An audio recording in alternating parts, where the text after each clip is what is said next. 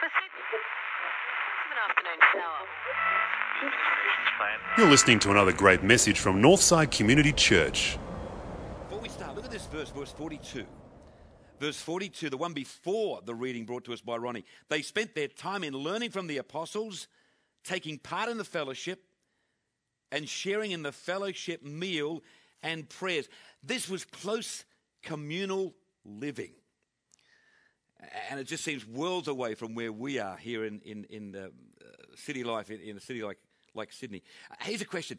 Have you ever experienced close communal living for any length of time? Some of you, I know, live in apartments, and judging from some of the stories, it's pretty tough these days to live in close community in some apartment blocks. And what about, have you ever, your family has gone to live with another family for any length of time? Do you know what that's about? Or have you been on holidays with another family in really close community? I'm not talking about, 4 or 5 caravans away. I'm talking about really close, sharing everything, really being vulnerable and really getting a sense of what each other's family life is like. Have you been in the armed services? If you have, you probably know what close community life is like with a dormitory kind of existence. Have you been to prison? If you have, that's okay. It's all the past. But I believe that that's pretty close communal living as well. The closest Bev and I ever got to communal living was in the first 3 years of our training in college in Melbourne. They'd converted some little rooms that were formerly occupied by single students, but now the new rule was you could come to college as a married person. You couldn't do that before, but they changed the rules, and so they'd converted these 6 little rooms for 3 couples. We had a bedroom, we had a living area, a kitchen, but they were separated by an open veranda. So even just the open veranda, you got to see lots of things you wouldn't normally see as people were dashing between the 2 rooms, We had to share the bathroom, had to share the laundry. And just beyond us was about another 30 people who were single students and married students living in very close community. It was really, really close. I mean, very close, right? And when things went astray and when tension built up, usually over issues like cleaning and tidiness, when you're sort of trying to maintain a bathroom with 3 couples and each got different standards, and things were often sort of came off. I remember one night there was a big kerfuffle, and I went out and up on the top floor of the singles block, there was a guy throwing one by one the prized African violets of his flatmate from the second story. Yeah, like something had come unstuck with their relationship. And you're thinking, wow, these guys are training for the ministry. Yes, hello, but, human, vulnerable, points of weakness. And it was all happening. Well, I think Bev and I would agree that when we left that tight communal existence in the 4th year and went to a manse, it was quite a relief. I think we were, first year was a bit of a novelty, but we were pretty much over that level of closeness. And I think our experience probably helped to prove a point about how most of us are wired. And it's this: we are created for community. And while part of us longs for it, there's another part of us that resists it.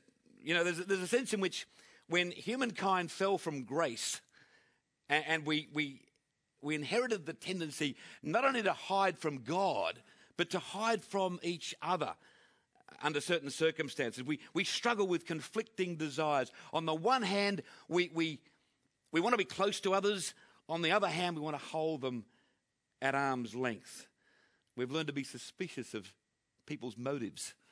Some of us have been hurt and ripped off, and we don't want to be burnt again, and so we build up barriers around us designed to protect us and protect our vulnerability. We're wary of letting people get too close. Now, that's in sharp contrast to what we see here in Acts, right?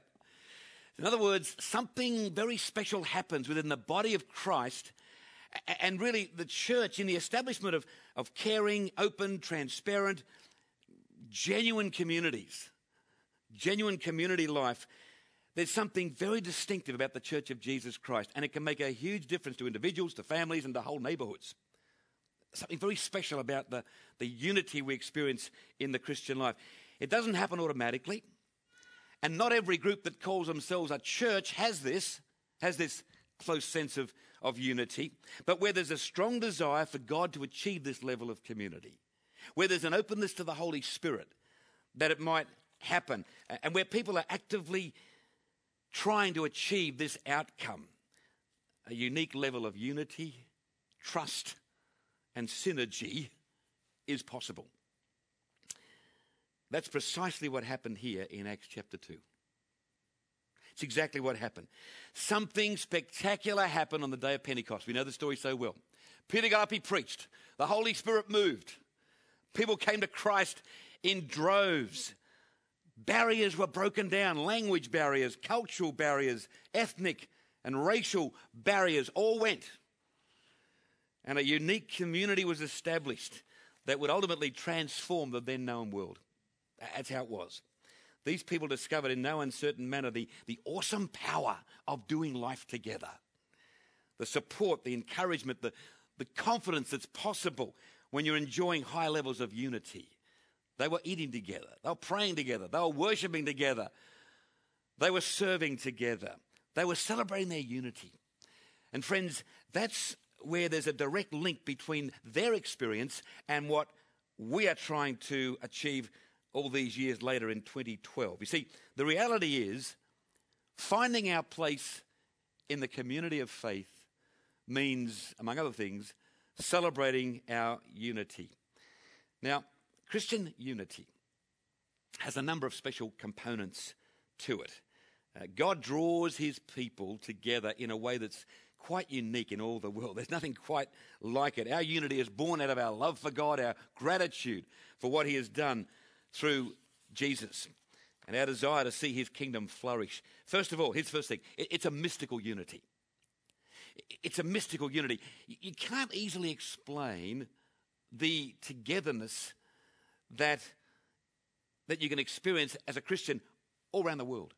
Anywhere you go. I know many of you, as I have, experienced this. You know, wherever you go as a Christian, if you're meeting with God's people, if there's fair income discipleship happening, there's an instant welcome. There's an instant acceptance. There's an instant connection. And it's really beautiful. It's just so heartening. They'll just treat you like they've known you all their lives. We do it here at Northside. We've had it happen to us in other places. Here at the local level. I mean, look at the way in which God has brought together so many different people with so many different ethnic and social and racial backgrounds and cultural backgrounds. We serve together. We pray together. We worship together. We do life together. And friends, the key, I believe, lies in a verse like, we're going to go a little further along in Acts chapter 4, verse 32. It says, the group of believers was one in mind and heart. The group of believers was one in mind and heart. Now, there are three words there. They're very important. Believers, mind, and heart. Because this reveals to us that at the very center of our mystical unity, it's a matter of faith. That's why the word believer is there. It's a matter of emotion, heart. And it's a matter of will, mind. And when you get people of diverse backgrounds signing off on the lordship of Christ in the area of faith and emotion and mind and intellect, wow, you've got a force that's to be reckoned with at the local level and even on the world scale. You've got a group of people. That's what happened in the Acts. They changed the world. They turned the world upside down. There's another component to our unity in Christ, and it's this. As members of the community of faith, we have a ministerial unity. You see, friends, this is how it is. I mean, a church can enjoy a mystical unity. They can give assent to all the right doctrines. They can revel in their coziness as a group. They've got a mystical unity. But they may not get traction when it comes to ministry. And some of you maybe have been in churches like that, where it's very close and cozy, but not much is happening ministry-wise. The unity's great, but, you know, like what's happening in terms of impacting the life of those in the community. In the case of the early church, it's clear from the scriptures, their togetherness led to very effective ministry within their community. Verse 46, have a look at it. Day by day, they met as a group in the temple. They had meals together.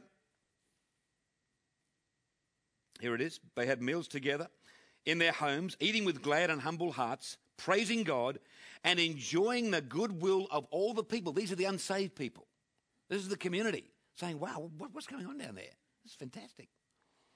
And at every day, the Lord added to their group those who were being saved. When we look at the cumulative picture of what was happening in the early church, the mission and the ministry that was being undertaken, we see it in the writings of Paul. We trace it a little bit, certainly in the writings in the book of Acts. What were they doing? What did it involve? It involved relief to the poor. It involved care for the widows and the orphans. It involved food for the hungry, rest for the weary. No wonder the church was growing. People's needs were being taken seriously. And they were being ministered to in the name of Jesus. Do you know one of the most satisfying things, and there are many satisfying aspects to being on the leadership team here at Northside, but one of the most satisfying things is you get a kind of a helicopter view of what's happening in any given year, for instance. You just get to review a whole year, and you get to see the impact of our ministry on the lives of people. You get to realize that we have played a part in helping the homeless of our inner city because of our partnership with Hope Street and our financial support for that particular mission. You get to think about those who pass through divorce care. And you see that, people have been given a new sense of hope for the future, having been through the pain of divorce. You get to see the people who've done Search for Life and found out more about why they act as they do and try to deal with some of the past issues and look forward to a much more confident future. You get to see the couples who've been through the marriage course, and we're going to do that again in August this year. And that was a tremendous event last year of strengthening marriages and helping couples discover and rediscover the richness of being together. You think about the residents of that little section of Glebe who look forward every month to the arrival of our team, and our team they do some gardening, and they run the barbecue, and they help in the op shop. This was written up in the local Glebe press just in the last couple of weeks. Sam made reference to this last week. You get to think about the mothers who come from these surrounding high-rise buildings. Many of them having just come to Australia, their husbands have been transferred here, they're working somewhere in the city. The mums just long to get out with the little ones and come to playgroup or to mother time.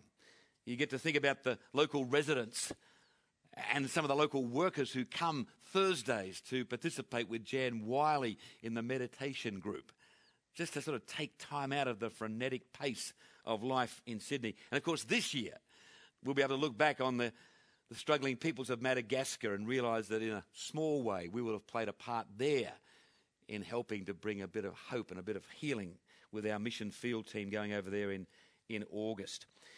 Now, friends, these are all expressions of our unity in ministry. They really are. Because although we can't all be there on the front line doing it, we can all pray. We can all give. We can all support in that sense, just being here together today, sitting shoulder to shoulder with some of the people who are involved in those ministries. That in itself is an expression of unity. Even the provision of this ministry centre in which we operate. I mean, over the years, it's never been about the buildings. It's never been about the buildings. But it has been about the resources and the tools for ministry we can attract through these buildings. That's what it's been about. Not the buildings, but what we can achieve through this beautiful ministry complex. But there's one more component to the unity experienced by the church in Acts, and it has relevance for us as well. And that is a material unity. These guys shared everything. Did you get verse 45? They would sell their property and possessions and distribute the money among all according to what each one needed. And you read a verse like that and you kind of swallow hard and go, whoa, what's that saying to us today? In a world of mortgages and the need to get property and plan for your future and all that sort of thing. What is that saying to us? Well, we've got to understand that these people, one thing about the early church is they believed the return of Jesus Christ was imminent. They believed that it was just going to happen at any time. And so the thinking was, and you see this in Paul's writings, it's all through his writings, particularly in Thessalonians, where people were saying, look, Jesus is coming again. We don't need houses. We don't need to work. We don't need to get married. Like any moment, he's coming back. So just let it all happen because there's no future. We're going to be with him. Now, that was the thinking, right? So that explains some of the amazing generosity. Now, here we are 2,000 years later. We're still waiting for the return of the Lord. But the message is crystal clear. Irrespective of what their eschatological viewpoint was, in other words, their view about the return of Christ, irrespective of that, what you do see in this is amazing generosity. Is that not right? Yeah, amazing generosity. Now, that's the application for us today. As a community of faith, we can achieve great things, friends. We have achieved great things. We can achieve great things for the kingdom of God by putting people before possessions. By putting prayer and creative thinking into the use of our money rather than into the acquisition of our money. There's a big difference there. In essence, by taking the words of our Lord really seriously when he said, it is more blessed to give than receive. I think today only in the church will you hear that theory really espoused. It's not very popular. It is more blessed to give than receive. Look, as a wrap-up, do you know the main message I drew from this passage, looking at it during the week? It's the idea of doing life together. Doing life together. Now, that's a phrase that wasn't around years ago. I didn't grow up with that phrase. You didn't do life together in the churches that I grew up in. But now, in churches that are seeking to grow and become effective for God, that's a new phrase which has a lot of meaning because churches are striving to achieve that within their membership, where there's a sense that we're doing life together. We do it, of course, primarily through connection groups here at Northside, through the small group experience. And so today it's a chance to thank God for the small group you're in and to think about getting involved in the small group if that's a step you are yet to take. Because a lot of these forms of unity, mystical unity, ministry unity, material unity, they really reach their fulfillment and their ideal level as we're doing life together in close company with each other. Can I read that incredible verse one more time? That verse 46 and 47. Look at this. Day after day, they met as a group. You get that? They met as a group in the temple. They had their meals together in their homes, eating with glad and humble hearts, praising God and enjoying the goodwill of all the people. And every day the Lord added to their group those who were being saved. Doing life together, fulfilling our mission, our calling. Friends, we are the church we are because a lot of you are doing life together. You're in close proximity with each other in some form of small group setting. The benefits are huge. If you're yet to get involved in a small group setting, can I urge you to think about it, talk about it with us, pray about it. We'll enhance our mystical unity, our ministerial unity, and our material unity as we increasingly get a sense of unity and doing life together. Let's bow in prayer, shall we?